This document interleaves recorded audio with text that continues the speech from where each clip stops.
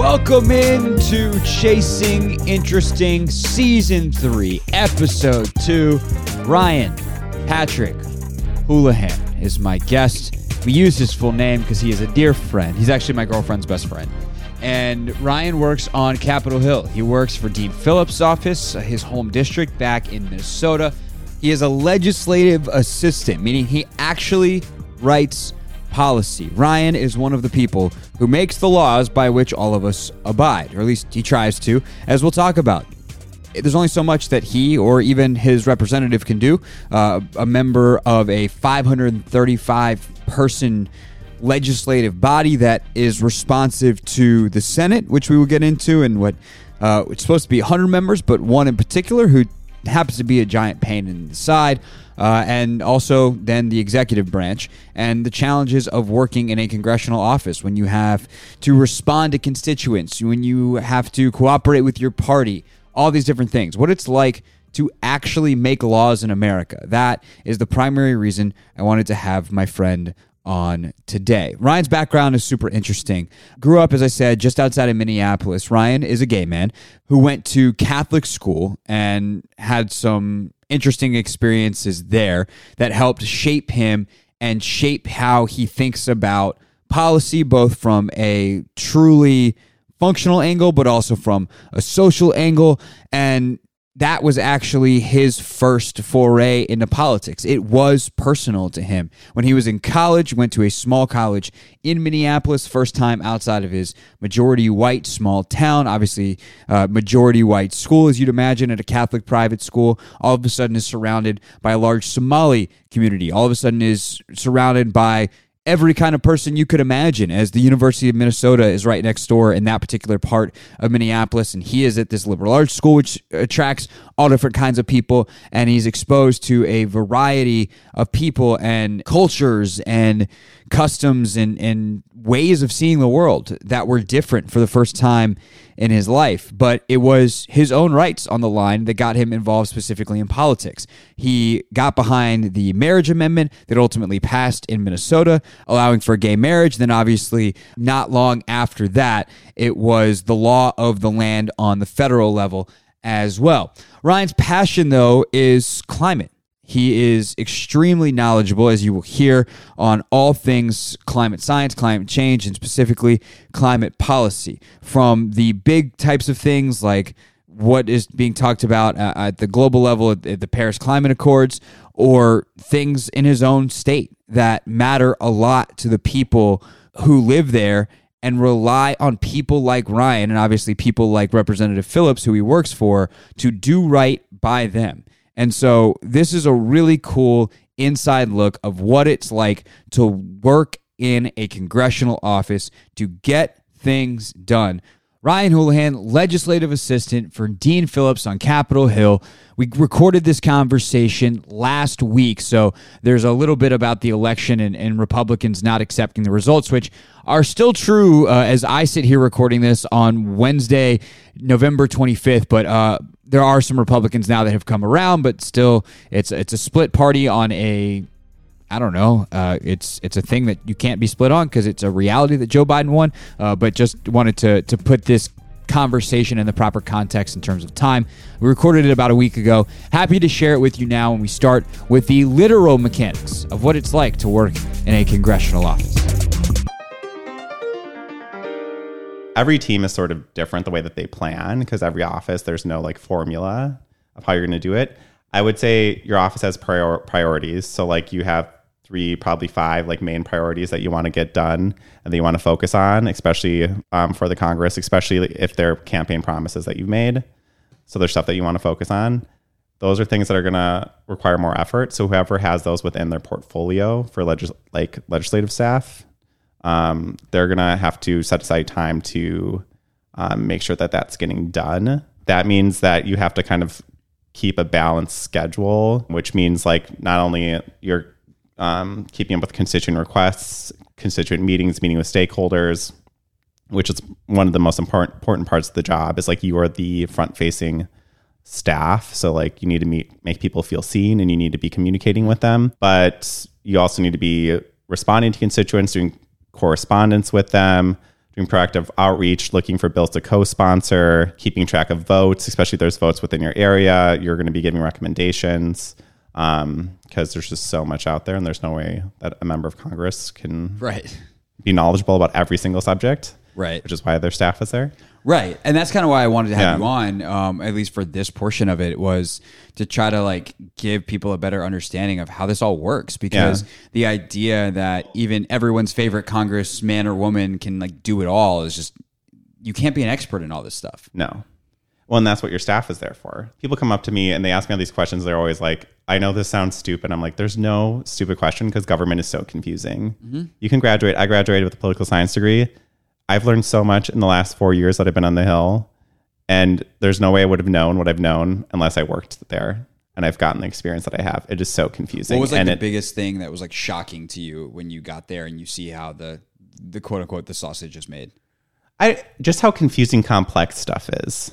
Like the way that we fund like the government, that we go through the appropriations process, how complicated it is, and how the process is just like you're debating and voting on amendments all night, and like the process is so long and so complicated and convoluted. There's no way that you can learn that unless you're doing the process, and there's no way that I think unless you're a political scientist, researcher on the Hill, or you have experience, that you can really understand what's going on.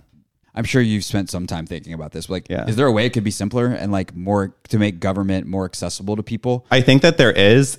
The thing is, I don't know what that answer is, you know? Like, I know the appropriations process to a T, but I also, like, that's a larger question. I think that is something that we should look at. And, like, there is a committee in Congress called the Modernization of Congress, and they're looking at that. And I think that's an important thing because, I mean, we have all these committees. Nobody knows what they do. Like, nobody knows what appropriations is. Nobody knows what energy and commerce is.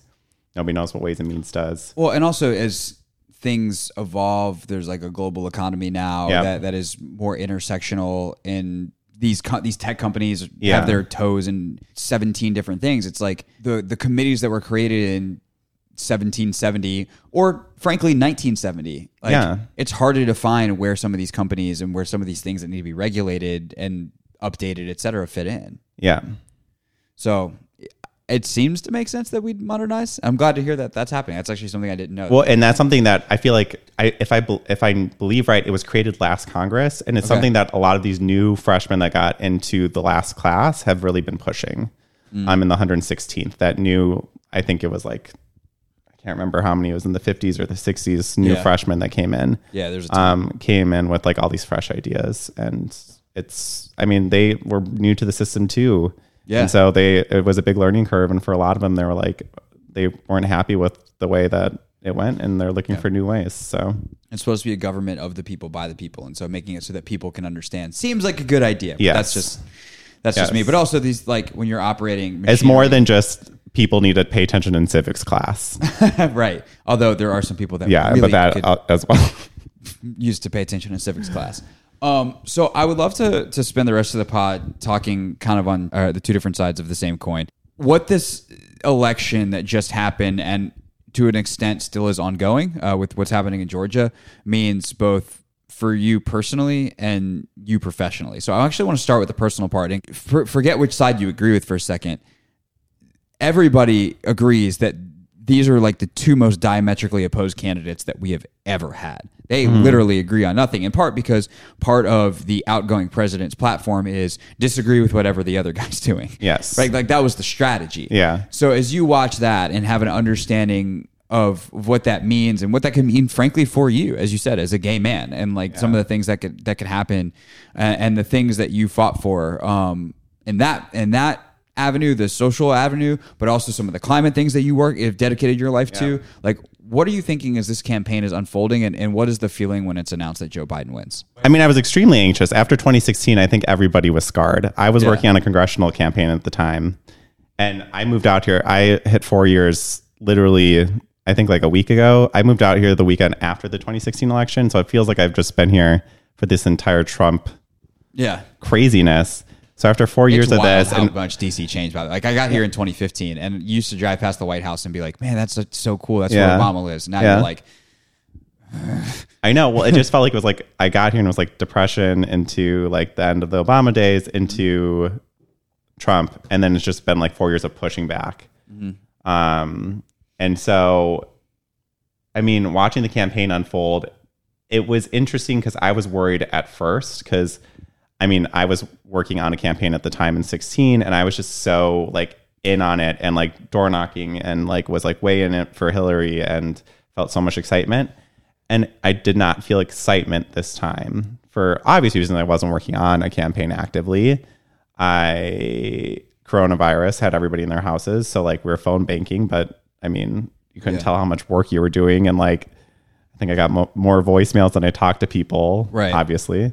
So it felt interesting. It was like an interesting dynamic or like situation. But I would say the closer we got, the more confident I was, just because of the turnout that we saw in 2018 and the incredible amount of mail-in ballots that were already like being counted in all these swing states. I was very confident. Not very confident. I was confident that Biden was going to win. But at the same time, in the back of my mind, I was like, you can't be confident because of everything that happened in 2016. Right. That was the weirdest thing because the polling was like, if you paid attention to the polling, it's like, man, we could win this in a runaway. And then obviously we saw that was a bad place to look to be confident because the polling in these swing states was god awful. I never looked at the polling because that's what I relied on in 2016. And I was like, I didn't trust it. I still did. And that was a horrendous mistake.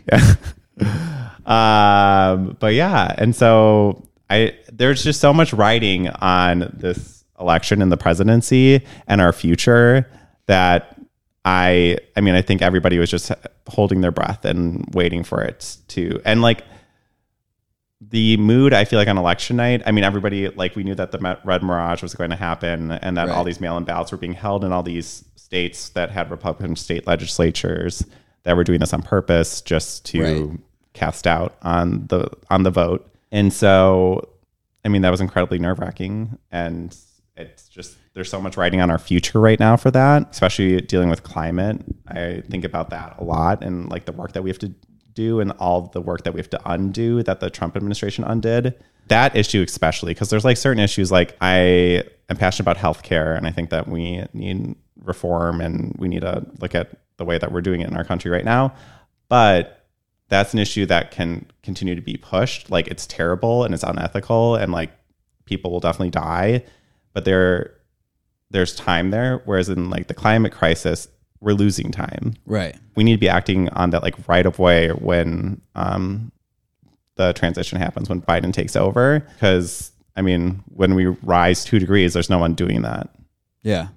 What are some things that maybe have happened in the last 4 years in that area that, and I know there's obviously like the headline catchy, like Biden's going to rejoin in Paris immediately, but I don't even think a lot of people understand what that means. But like, what are some things that the Trump administration has done that are concerning, that can be undone, that maybe have flown under the radar, that are on your radar because this is your area of expertise? Yeah.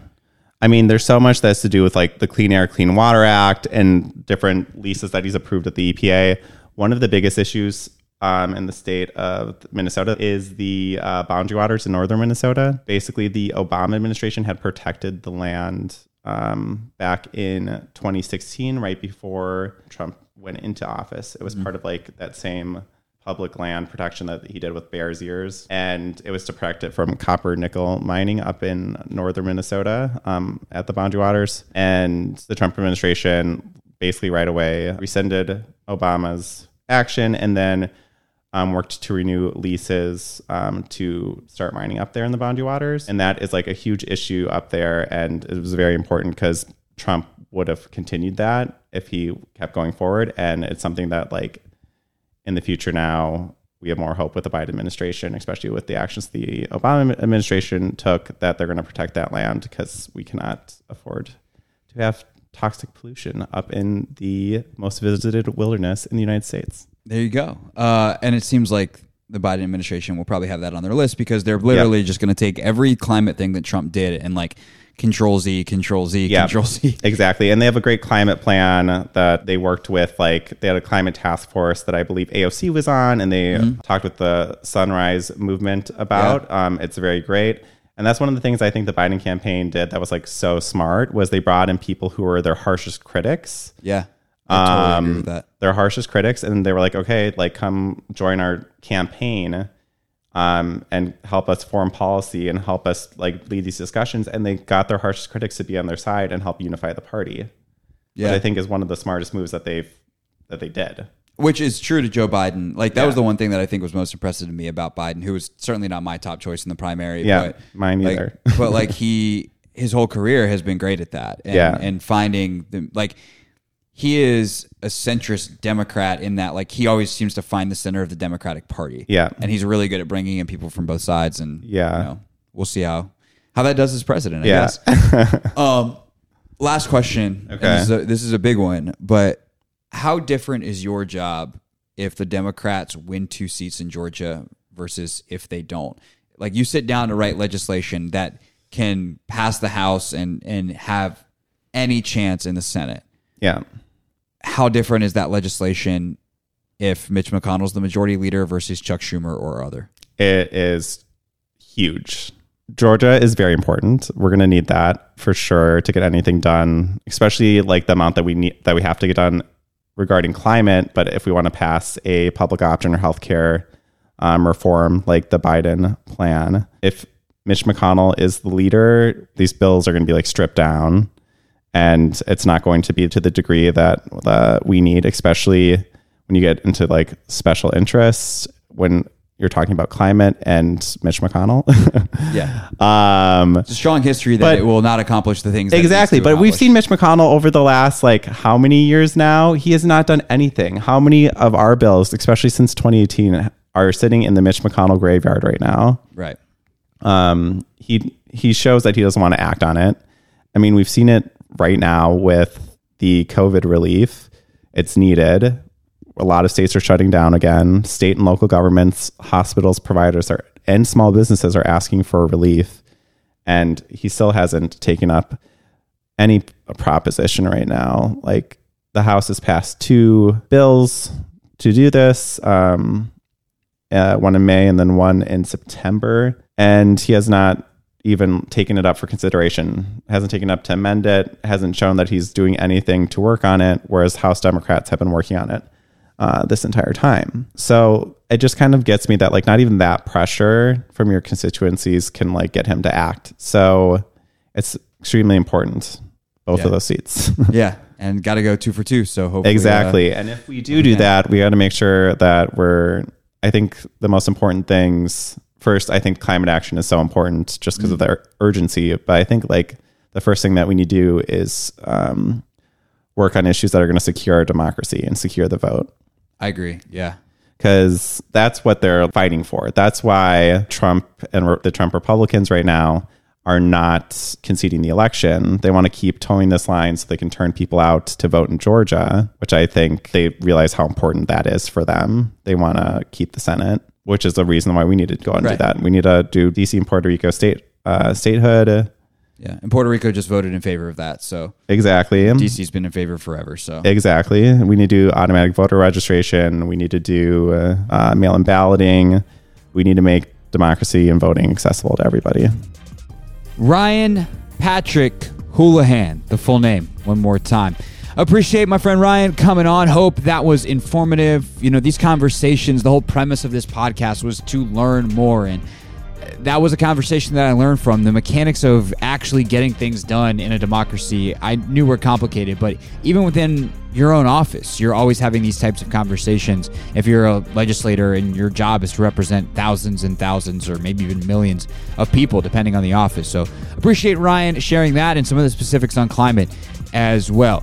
Be back soon with another episode of Chasing Interesting. Make sure you're subscribed on Apple Podcasts or following on Spotify. My name is Craig Hoffman. Follow me on Twitter at Craig Hoffman, on Instagram at Craig_Hoffman. And I will see you next time. Thanks for listening to Chasing Interesting.